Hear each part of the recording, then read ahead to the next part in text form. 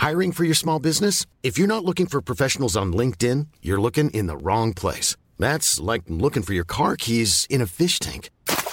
LinkedIn helps you hire professionals you can't find anywhere else, even those who aren't actively searching for a new job but might be open to the perfect role. In a given month, over 70% of LinkedIn users don't even visit other leading job sites. So start looking in the right place. With LinkedIn, you can hire professionals like a professional. Post your free job on linkedin.com/spoken today. There's never been a faster or easier way to start your weight loss journey than with PlushCare. PlushCare accepts most insurance plans and gives you online access to board-certified physicians who can prescribe FDA-approved weight loss medications like Wegovy and Zepbound for those who qualify. Take charge of your health and speak with a board-certified physician about a weight loss plan that's right for you.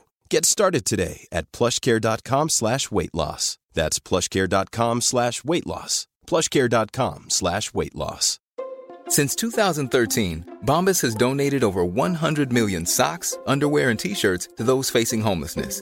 If we counted those on air, this ad would last over 1,157 days. But if we counted the time it takes to make a donation possible, it would take just a few clicks. Because every time you make a purchase, Bombas donates an item to someone who needs it. Go to bombas.com/ACAST and use code ACAST for 20% off your first purchase. That's bombas.com/ACAST, code ACAST.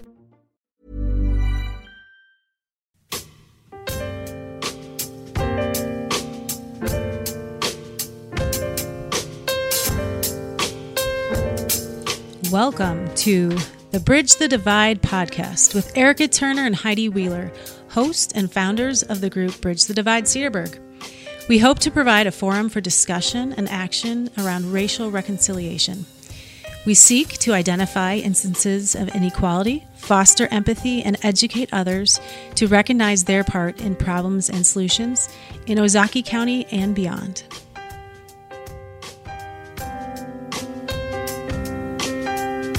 Hello, listeners. Welcome back to Bridge the Divide. We thank you for listening in if this is your first time. If you're one of our regulars, thanks for coming back. Hopefully you bring a friend, share the link. We're on Apple Podcast, and we'll just keep bringing you our stories, and hopefully you all can bring some more people to listen to them. This is, the last time I got the day wrong, this is June 29th show. So I'm working on knowing my days here. We have brought with us today for the show a guest, and we would like for you to meet Darnisha. Darnisha, can you introduce yourself and tell us a little bit about yourself? Absolutely. Thank you guys so much for having me here today. I appreciate you. My name is Darnisha Garbati, and I live in Burlington, Wisconsin. For those of you who aren't familiar with Burlington, it's kind of west of Kenosha, but south of Milwaukee. Burlington is a predominantly white town, 97% white, 0.3% black, according to the last census. And my husband is white and I'm black. We have 8 children. 3 of them are white and 5 of them are black. And we purchased our home in Burlington about 4 years ago. If you talk to our white children, they will tell you that they have an amazing life in Burlington. They absolutely love it. If you talk to our black children, on the other hand, their story would be dramatically different. They've endured quite a bit of racism in Burlington, in the community, in church, but mainly in school. And the racism at school has been the worst. It's shown up in the form of them getting spit on, pushed down the stairs. Black kids are being called the N-word on a daily basis as they sit in class. White kids are yelling it out as they walk past the doors. And then when black kids are transitioning in between classes, it's being yelled out.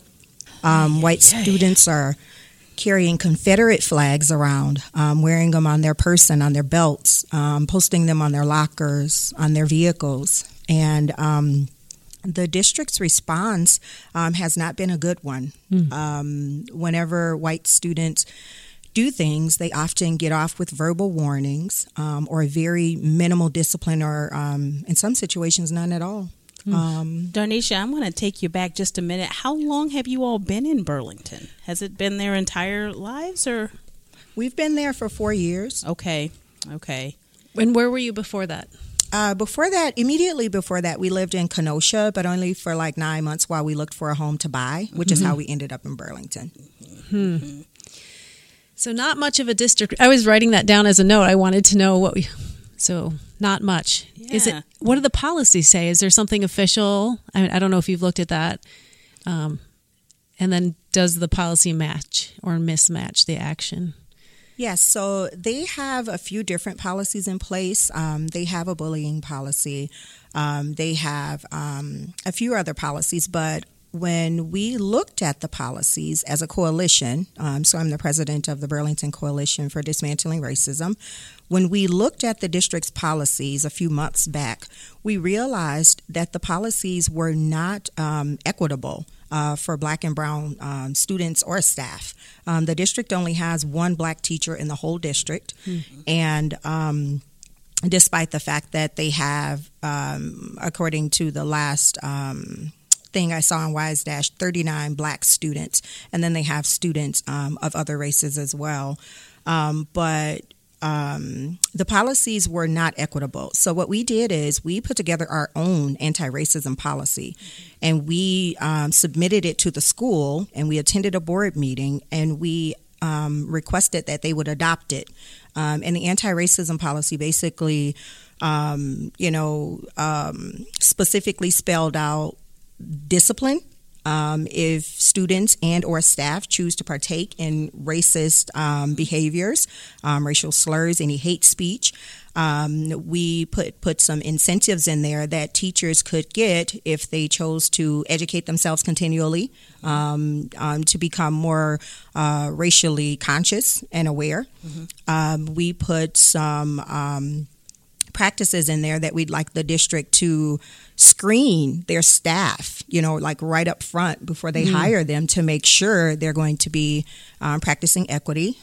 We also would like, the district to adopt some committees for students, staff, and parents to be advocates for these kids so that they can have a safe space to go to. They used to have a Black Student Alliance, but they got rid of that years ago. And it sounds like they need to bring it back. So those are just some of the things that we put in that policy. So when you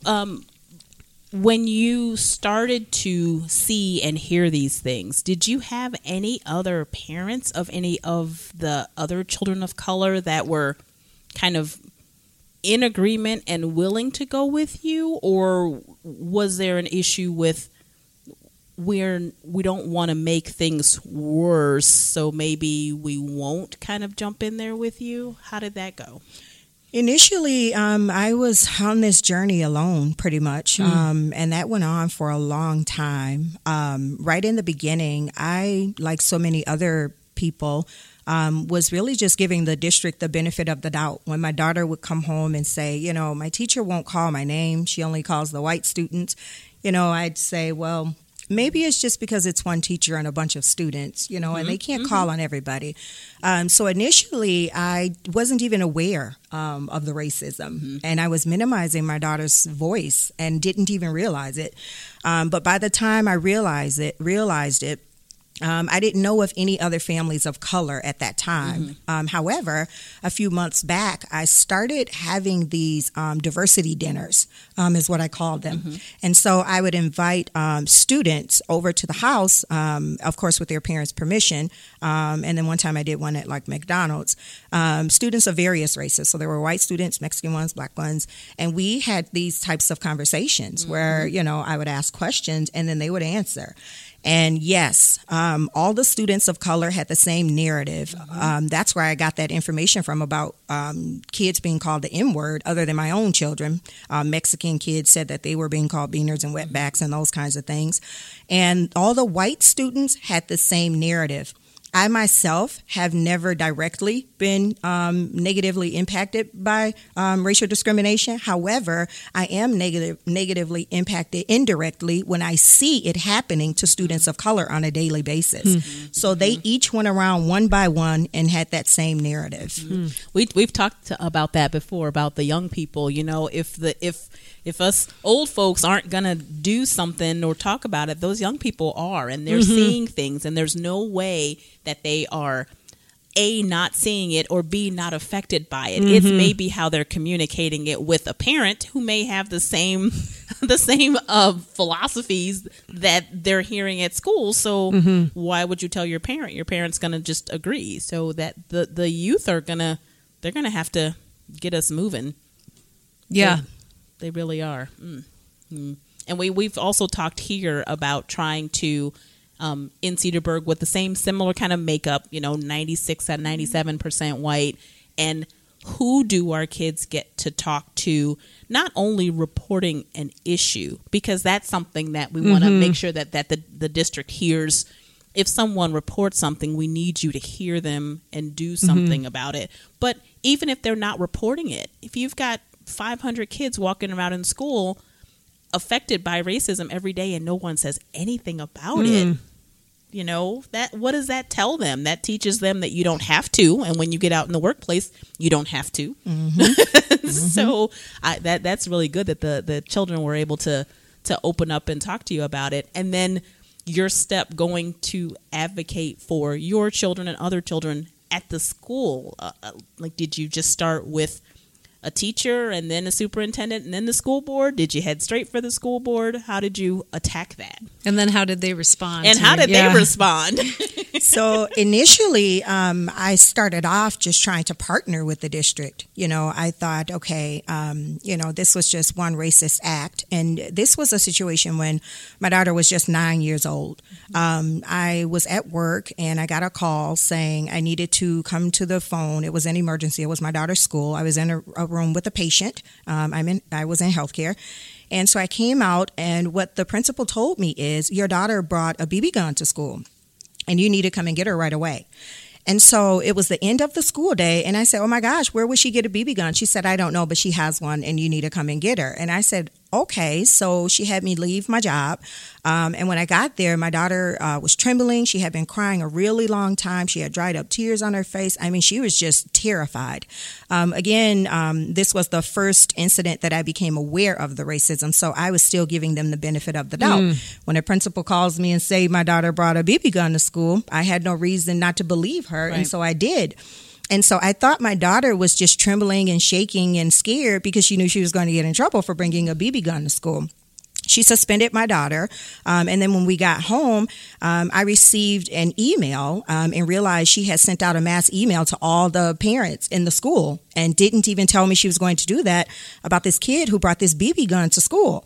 And because there is not that many black people in Burlington, it was not hard for people to find out that it was my daughter. Parents started canceling play dates. They started texting me saying, no, my kid cannot hang out with your kid. Did the letter say that in it? It did not say my daughter's name, but because Burlington's a small town and there's only a few black people, it was easy for people to figure out who my daughter was. And so they started saying, no, my kid cannot hang out with your kid.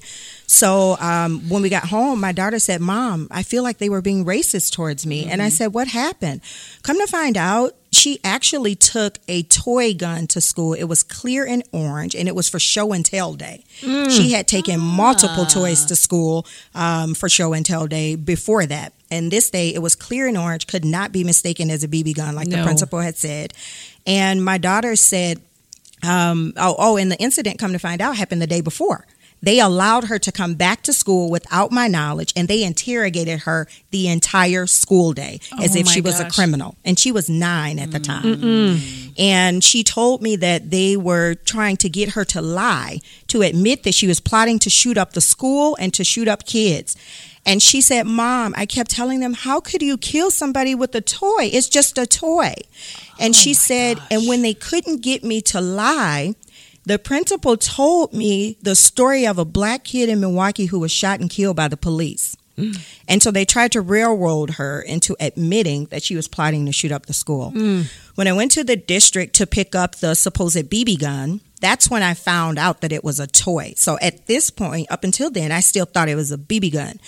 And so the superintendent, I said to him, can you pull it out the bag so I can see it? And when he pulled it out, his mouth dropped, my mouth dropped. It was clear and orange, could not be mistaken as a BB gun. And I said, oh my gosh, the principal told me it was a BB gun. He said, yeah, she told me that too. He said, I'm the one who told her to suspend your daughter. He said, I bought this same toy gun for my own kids when they were little. And he said, I'm so sorry. And so that's when the journey began of me trying to partner with the district. So he said, how could we rectify this? I said, well, clearly, the way she was disciplined was excessive for a toy gun. It's clearly not a BB gun. Her reputation and character has been ruined. So I feel like a public apology is warranted. I want that email retracted. I want another one sent out admitting that you guys made a mistake. And I want that suspension removed. And I said, and I want you to deal with the racism that clearly exists with her telling my 9-year-old fourth grader a horrible story about black kids being murdered by policemen. Right. How are you undoing that trauma? Thank you very much. You know, you can't take that back from a kid listening to you tell them about it. Nope. Oh my goodness. Okay. I think I want to say that we should take a break only so that I can breathe and not and not just kind of So let's run to a break real quick and we'll be back. Thank you, Darnisha. You're welcome.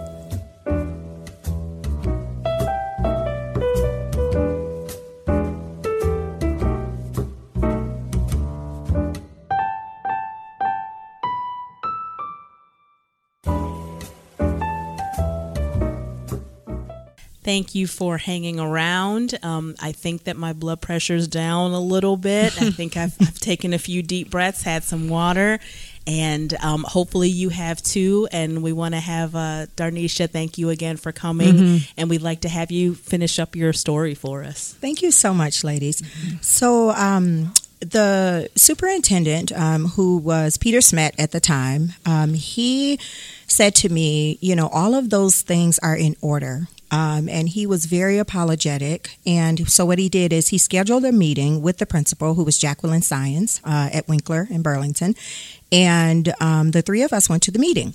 And when we got there, you know, he laid out the things that I had said I wanted to see take place.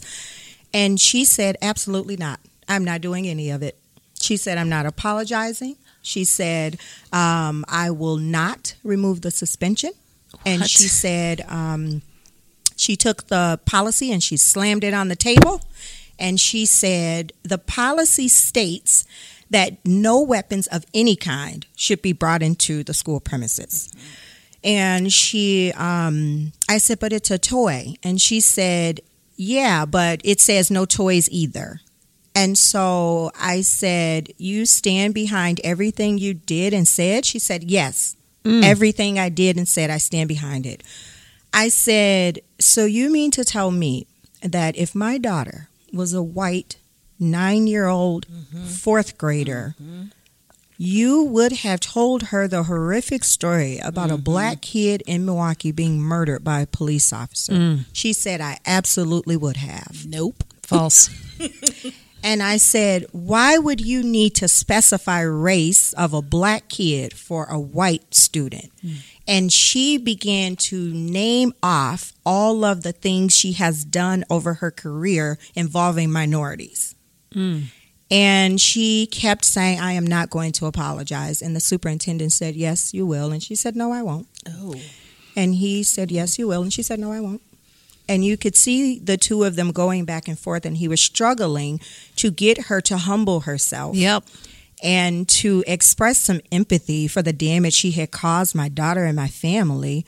But he was trying to remain professional and not reprimand her in front of me. Right. And once he saw that she continually refused to apologize, he apologized again on her behalf. And the next school year, she was moved. I thought she was gone. But I learned that they had moved her to another elementary school. So now she's at Cooper Elementary. Ooh. so she can have some time to harass and traumatize another kid, maybe. Yep. And I had another parent come to me recently and tell me a story, and come to find out she was involved in it, of course. And this is 2 years later. How did she get to keep her job? That's a great question. I don't know how she got to keep her job, but she did. And so that was the beginning of trying to work with the district. Tell me, if we can backtrack just a minute, tell me how your daughter handled all of that. How did she do, immediately after, a few years after? What is that doing, that memory? How's that affecting her? It was very traumatic. Like I said, when I got to the school, she was shaking. She was crying. There had been dried up tears on her face as well as wet ones. So you could tell that she had been crying a long time. She was terrified. The trauma alone that was associated with her being falsely accused and interrogated like a criminal, trying to be coerced into lying, and then told these horrific stories, it brought up, some old trauma as well, because her dad, my ex, he was murdered in Milwaukee. And so when the principal talked about a black kid being murdered in Milwaukee, it brought up the fact that her dad had been murdered in Milwaukee. And so there was just layers upon layers upon layers of trauma. And then she loved school. She couldn't understand why she couldn't go. So she was crying over that because she still wanted to go back to school, but she was suspended. She was crying over the fact that she had lost all of her friends. She was a new kid in a new town. She was black in a predominantly white town, finally making friends and having play dates, and then they were all snatched away. So that was very traumatic for her. She was worried about what people were going to think about her when she did finally return back to school and what that was going to be like. She's being looked at as a person who was plotting to shoot up the school, and the whole town knows it. And that was just a lot of heaviness and baggage that a 9-year-old should never have to deal with. Oh, how old is she now? Now she's 11. Okay. She'll be 12 next month. And where did she fall in your gaggle of 8? Where did she fall in that? She's the baby. Is she? Is she? She's the baby. Oh my goodness. How has that been for your family to deal with this external stress? It's probably affected all of you. Yes, it did. It was very traumatic for all of us. I, was crying often. I was angry. And it was a valid anger. I needed to be angry. Absolutely. She was very forgiving. And just wanted to resume her normal life, not knowing that it would never be normal again after that. But, she was a kid. And my husband was livid, he was just so angry, My white stepchildren, one of them in particular, started to have a hatred for white people, and she herself was white.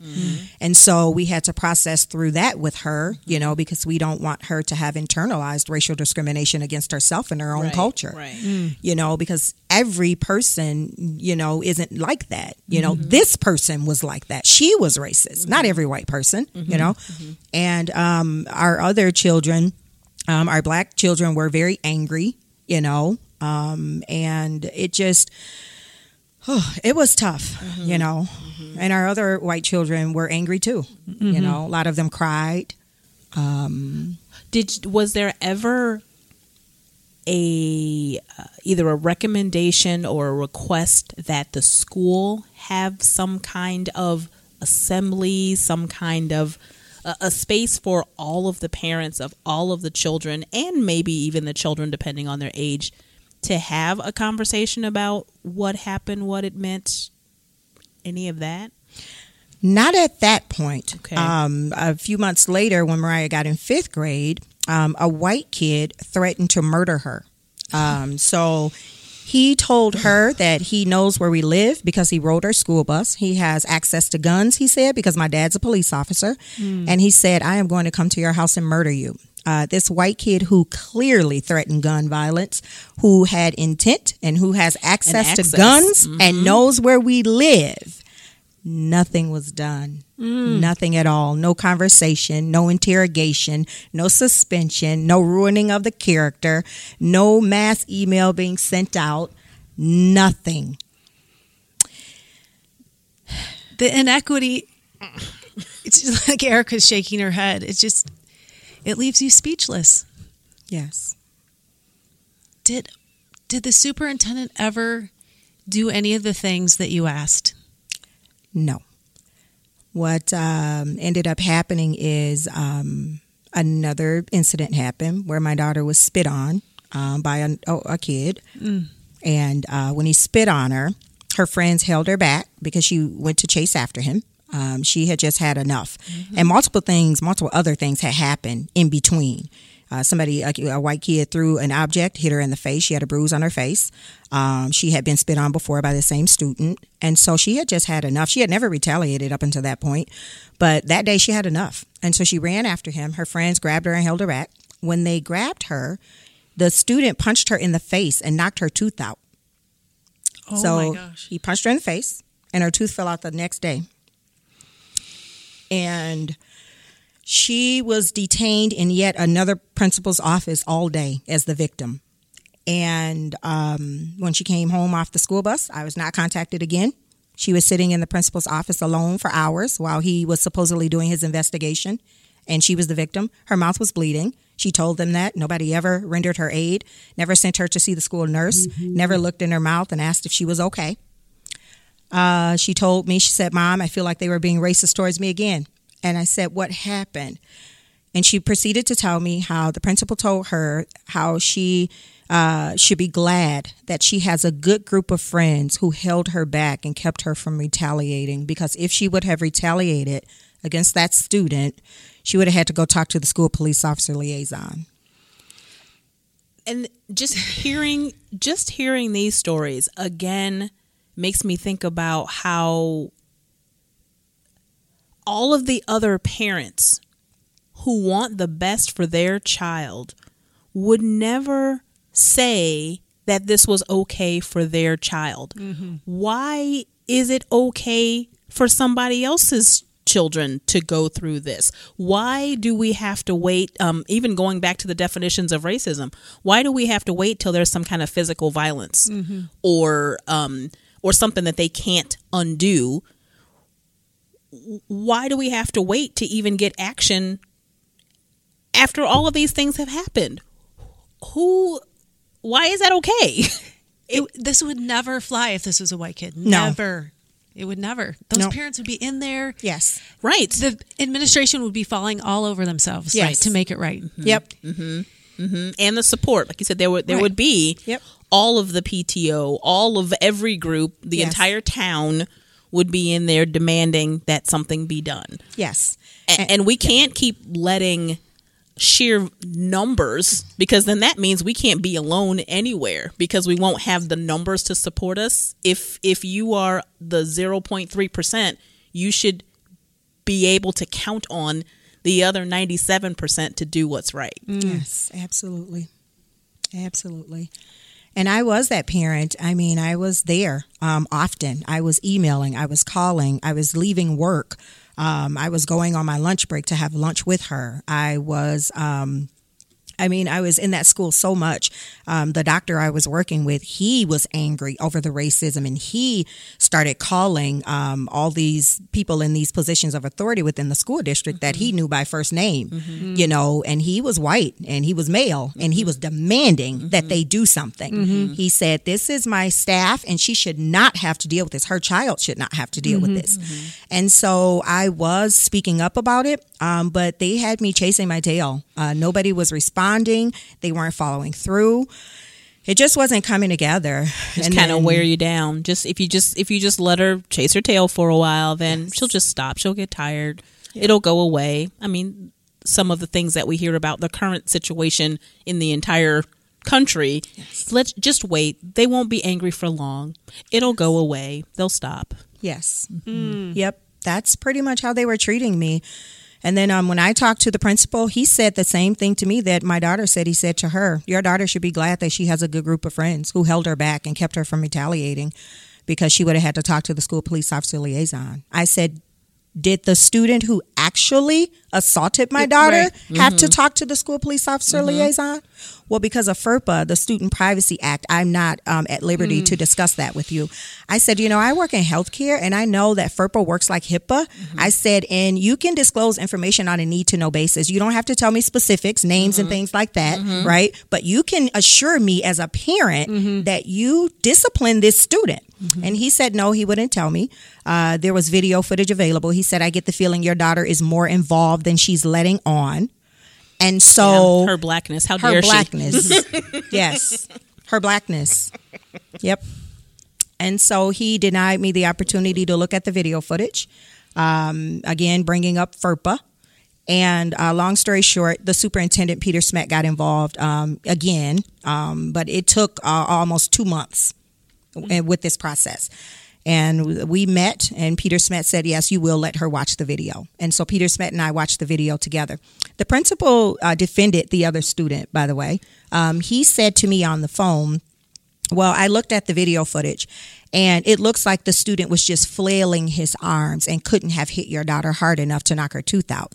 I said, well, there's no disputing that. My daughter was punched in the face, and right where she was punched, her tooth was loosened and bleeding that day in your office, and then it fell out the next day, and I took her to the dentist, and they confirmed that it was her 12-year-old molar and wouldn't have come out to a year later. And so he said, and the student said he didn't mean to spit on her. He meant to spit on the ground. And I said, by your own admission, this same student spit on her previously, not that long ago, but you think this time was an accident? And he said yes. So Peter Smet and I watched the video, and the principal watched it. He did not want me to watch it, but Peter Smet said, yes, she will watch it. And we could both see the student spit on my daughter, her chase after him, the friends grab a hold of her, and the student drew his fist back. And then all the kids gathered around so you couldn't see him land the punch. But it doesn't take a rocket scientist to figure out what happened after that, knowing that she lost her tooth. It's just like nothing. It's just... It's appalling. I am working on, it is not lost on me that the spaces that we live, work, worship in that look so differently than us, that we've talked before about, tone policing, about what you say, how you say, because, you're the angry black woman and that didn't really happen, or you can't prove it. It is so exhausting. Yes. It is so exhausting to have to prove 50 times over, like you're omniscient. Let me tell you all the things that happened, but that another situation could happen and someone else's word is just taken for truth. Yes. No, they're telling the truth because I can trust them, because I can depend on them, but this person, she is probably not, trustworthy, or she might have an agenda. What? That I want my children to grow up healthy and happy and free from harm. Yes. In your suburb. Yep. Thank you very much. Yeah. I don't know. I don't know how many stories have to come out for people to believe and understand. I don't know. It's so clearly racist. Yes. It's just, I don't know. It's appalling. It's also appalling to me that the superintendent saw all of these patterns and things continue to happen. Whatever happened when you went to the school board with the policies, has anything changed in the district? No. The district basically started checking off boxes. So they started working with me, and I thought they were genuinely trying to make the school more equitable. So I started meeting with them every week. It was the superintendent, the principal. They brought the school counselor in. They created a Google Doc checking in with my daughter every day. But by then the trust had been lost, so she wouldn't tell them anything. I didn't trust them anymore. No. But my daughter still needed to go there. We owned our home. We couldn't move. So she needed to go there. And that superintendent, I demanded quite a few things. So they ended up giving children cease and desist contracts months after they had done all of these things to my daughter, because I wouldn't stop fighting. So months later, 3 students did get cease and desist contracts where they were not allowed to come near my daughter. And the school bus company, I talked to the owners and I demanded that they train their bus drivers and their staff, because a lot of this stuff happened on the bus. And my daughter went and told an adult every single time with every single situation, and the adults turned away from her and left her on her own to defend, and even sent her to sit back next to the student who threatened to murder her on the bus. And so I demanded that, and then the bus company initially was not in agreement with it, but I wouldn't stop, and so they finally agreed. So then the superintendent agreed to send them to some training. So they did that in the summer, and then I wanted the staff trained as well on equity. So they sent them to some type of culturally responsive training session for one day in the summer. And then that was supposed to prepare us for the following school year. Right. Yep, that's what we need to do. And so he was going to retire soon. So he started implementing, him and I were working on different things like an app for students to report bullying and racism anonymously. He brought the school police officer liaison in on it. And, we were all meeting regularly before he retired to do these things.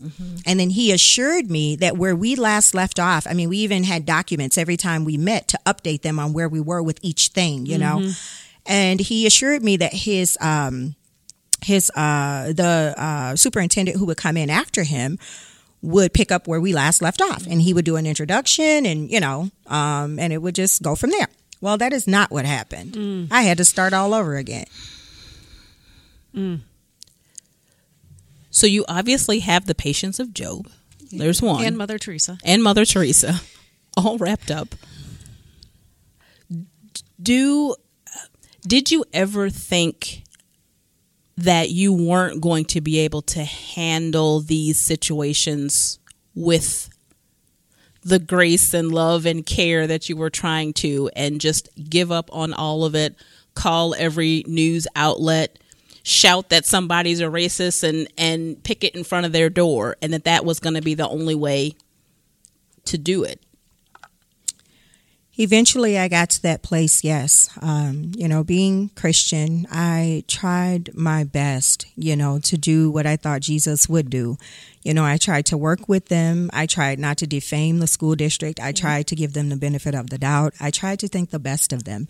I tried to think that they were just white people who just didn't know they didn't know, and if somebody was to bring awareness and try to partner with them and, try to help them along, that they would be able to turn things around and make it better for other children going forward, because I thought, if I sue them, then my voice will be silenced. And then these issues will persist because nobody will know that they're happening. And then future children of color who live here will deal with these same things that my kids are dealing with. And I didn't want that.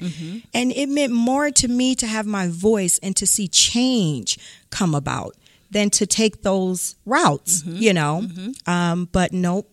That did not go anywhere. It fell on deaf ears, which is how the coalition was formed. Right. And how are we looking on time? Let's take a quick break, and we'll come back, and then we're going to hear what Darnisha and some of her colleagues are doing now for Burlington. Thank you.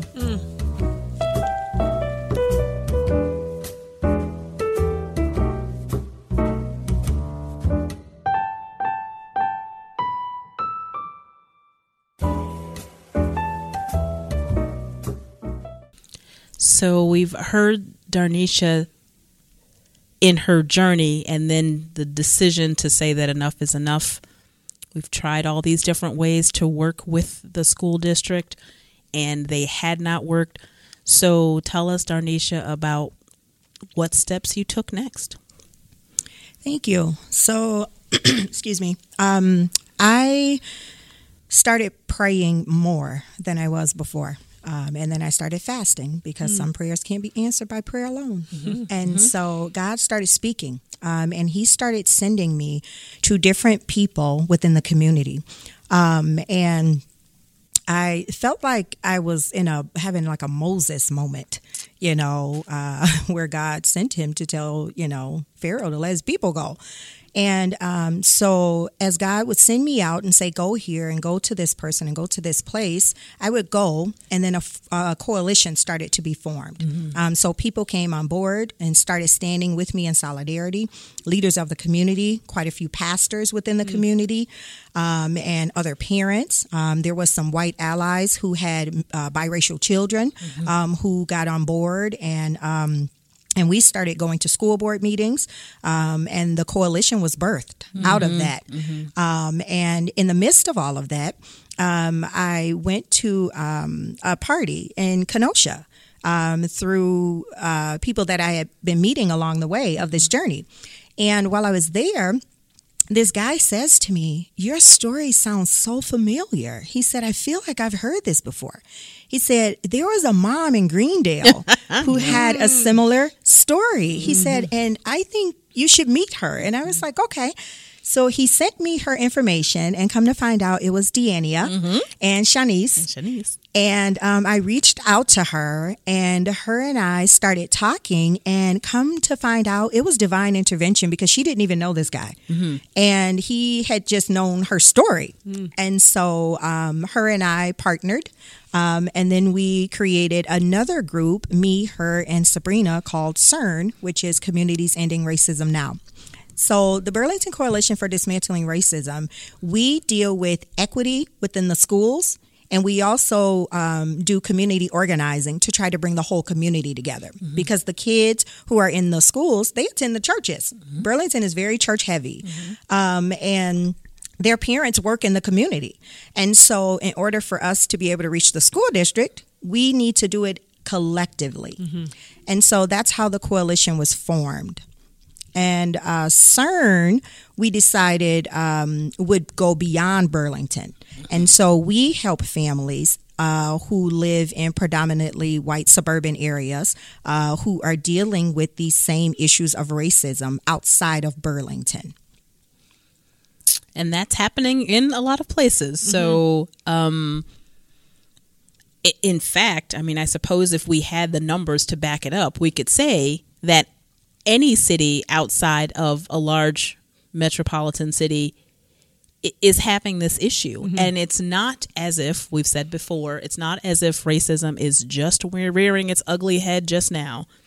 It's not as if Black people moving into the suburbs more than they had previously is the cause, because that would lead you to the conclusion that the Black people are the cause of this issue. So I think if we could prove it, we could show that it's happening everywhere. So I think that definitely having CERN started to help connect and give a voice that can feed to this same organization to one, let the stories be heard. Because we're big proponents of people have to hear their stories, right? Yes. Everybody's story needs to be heard. Yes. Everybody's humanity needs to be affirmed, like you are a human, and I am sorry that happened to you.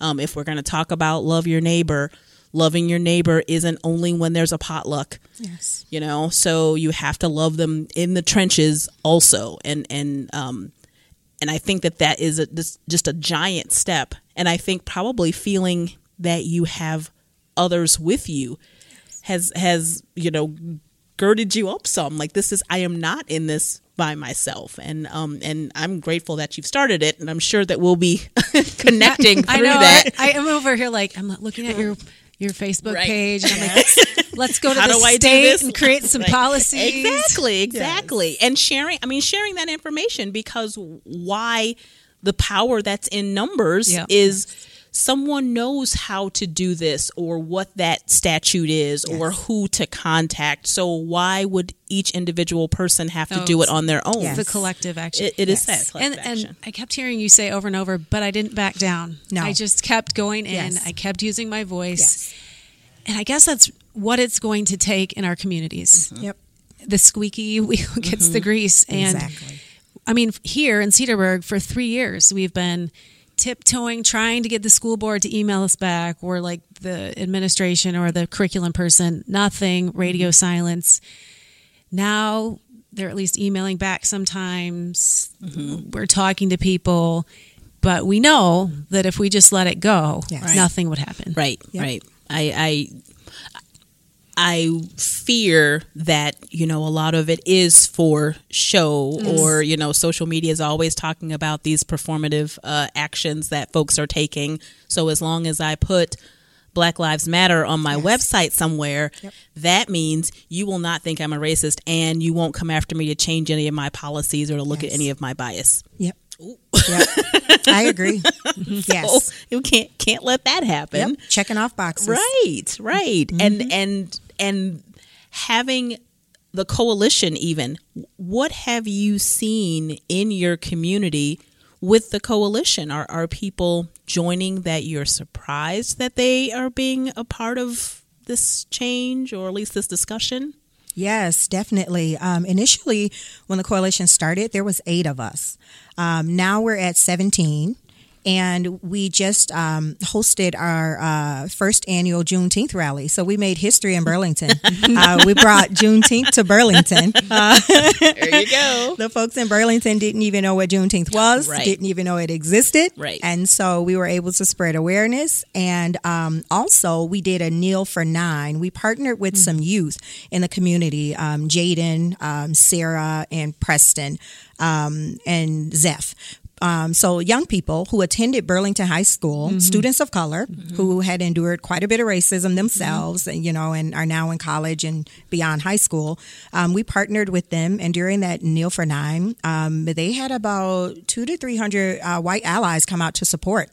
As a result of that, what happened is a business in town decided that it's Yellow Bus Photography, Stephanie Olson, decided that she wanted to create 100 Black Lives Matter signs and then offer them for donations of any amount. For businesses in town to put them in their windows, for neighbors to put them in their yards. And she would donate all the proceeds to the Burlington Coalition for Dismantling Racism. And so in doing that, she got rid of all the signs. She got donations. She sent the money to us, but she also recruited potential coalition members for us. And so I sent out like a mass email that included 41 people now as a result of Juneteenth and what Stephanie did for us, who wants to come on board and join the coalition. So it has grown So exciting. significantly. It is. You cannot do this work alone. No. You shouldn't have to, No. and you can't. No. You can't sustain it. And you shouldn't have to be in a community that doesn't see this as relevant, Right. as helpful, as the betterment of all of us. It's and I for think everyone. that's where that tension comes in sometimes. You're trying to do this to us. Yes. I'm trying to do this for us because we Exactly. all need it. That's right. So Yep. yeah. Yes. We all stand to benefit from this. And the thing about it is, racism is not a Black person problem. That's not a people of color issue. This is a white issue, and it's a sin issue. And to be honest, it's going to take for white people to resolve this issue. And, us people of color, we are here to help, and we want to change these narratives too, because they're impacting us and our children. But this isn't even our battle to fight, Nope. Right. And so It's a humility. It's a pride issue. And before you were talking about humility. yes, And it's it's being honest with yourself. Yes. If you're a Christian before the Lord, if you're not, for other reasons, yes, and look at your heart. We all have things that we need to grow in. Yeah. I mean, I'm humbled every day as I think about, I'm a racist. We all are. And so stop saying you're not. yes. Just own it, ask for forgiveness, Yes. and continue to be transformed. That's it. That's it. And people focus on the language, which is why we've tried to, let's talk through some of the language. They focus on the language, and you want to fight a word. Okay, skip the word. Yes. Lay out what you did these last 3 times, or what you saw somebody else do. Were those things right? Yes. Would you have done that if it were a white child, if it were a white man that you did? Would you have done and said those same things? Yes. You've got to reckon with that. You don't have to come to me and report out that I did do that. I'm not anybody's God, right? I don't need you to come and tell me that you did something wrong, but you need to recognize it. You have that's some deep internal work, and we're trying to help. Yes. We're trying to offer some education. What books can you read? What book club? This is another of it gets stuck in the performative measures. Well, that book club, what's that going to do? If you have people who can't even admit that racism exists, Yes. they might need that book club. Yes. They might need to talk to each other a little bit and Yes. read a little bit. And that might need to be their starting point. If we're bridging out to get to wherever you are, Yes. if that's where you are, then how about we help you with that? Let's give you a list of books. Let's help. And then when you're many steps forward and you're ready to be a part of a coalition, Yes. then let's connect you with people who are ready to take you to whatever that next step is. Someone who you're in relationship with, who when you make a mistake will say, yeah, you shouldn't have done that. Okay, next, let's go. Yep. You know, that Yep. it's not, it doesn't have to be this butting heads and No. this angry and ugly all the time. And Nope. it's just hard to get people to understand that that's a part of this journey. And maybe that is it. Maybe those of us who think that we understand it, with the grace, with the patience Yes. of getting you, I'm not going to let you stroll to get there. I'm going to prod you a little bit, Yes. but giving you a little bit of space to get to where you need to so that you can take that next step. Yes. Yeah. You hit the nail right on the head. And that's how I ended up forming the Be the Bridge Life Group in Burlington. That's exactly what Be the Bridge is about. You know, let's have these uncomfortable conversations. Let's talk transparently. You know, let's try to find a mutual space of understanding. You know, let's try to tackle some of those stereotypes about the angry Black woman syndrome, you know, Right. and, you know, all of these uncomfortable conversations that we've been tiptoeing around, and we can't say the R word. I mean, really? We can't say racism? I mean, let's call a duck a duck, you know? Do it. So, yeah. Yes. So tell us, we do have a pretty decent sized listenership. So tell us again, each of the groups that you're involved with and how someone who's listening to us now could connect. Okay, thank you. So the Burlington Coalition for Dismantling Racism, also known as BCDR, we have a Facebook page. So please search us on there. If you'd like to get involved with the coalition, one of us will reach out to you. Just send us an email. And our email address is bcdracism@gmail.com. So that's bcdracism@gmail.com. And we can get you involved. If you would like to join CERN, you could find us on Facebook as well. We have a CERN Facebook page. That's CERN. And you may have to search for the actual title, which is Communities Ending Racism Now. Our Facebook page will also link you to our website. And if you want to send us an email, you can do that as well. Our email address is cernow20@gmail.com. That's CERNOW20@gmail.com. And I believe you can also get our email address from our Facebook page. If you are interested in joining Be the Bridge, Be the Bridge has multiple locations all over. Be the Bridge has a Facebook group that you could join. And you could also, our Be the Bridge Life Group in Burlington is closed because we are full. But if you want to join another one, or if you're interested in starting one, you can look me up on Facebook. My name is Darnisha Garbati, and my Facebook name is Darnisha Garbati John Garbati. So that's DARNISHA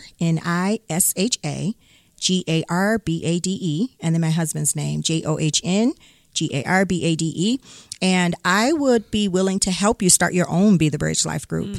I'd walk alongside you and support you. And we'll have all of this in the show notes so that people can reference, and folks that are hearing it much later than we publish it can still go back in and link up that way. And we did attend, CERN had it wasn't a training. It was, what would you call that last Saturday? I would call it a webinar. A webinar. Yeah. Okay. So we've attended that, and many of the things that we're working to do in Cedarburg. We started the petition. We've had meetings with alumni, with other interested parties, and Heidi is working on making sure that we can get a committee together to continue to work on these issues. And so we found out several things on the CERN meeting going, oh, yes, how could we do that? That's what we're trying to articulate. We can lay things out, and that's it. I wonder who I can talk to at DPI. Oh, there you go. Sabrina just gave somebody's name. Okay.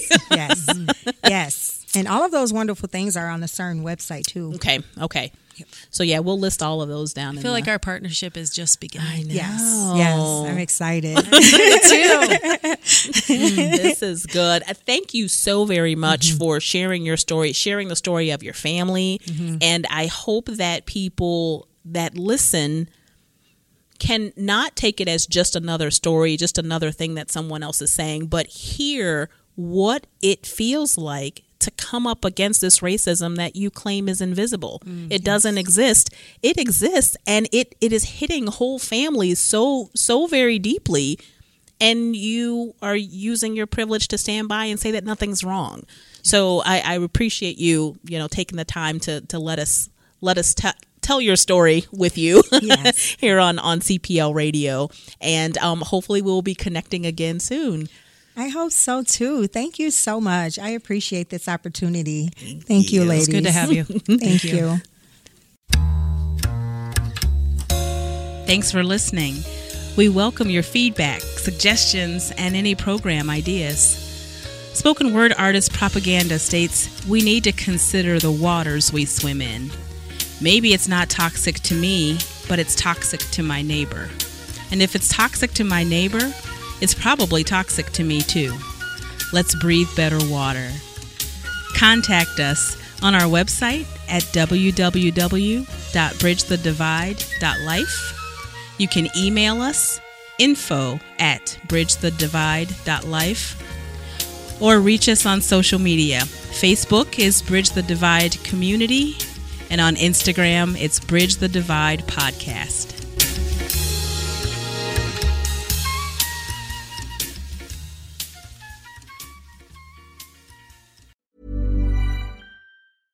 Imagine the softest sheets you've ever felt. Now imagine them getting even softer over time. That's what you'll feel with Boll & Branch's organic cotton sheets. In a recent customer survey, 96% replied that Boll & Branch sheets get softer with every wash. Start getting your best night's sleep in these sheets that get softer and softer for years to come. Try their sheets with a 30-night guarantee. Plus, get 15% off your first order at bollandbranch.com. Code BUTTERY. Exclusions apply. See site for details.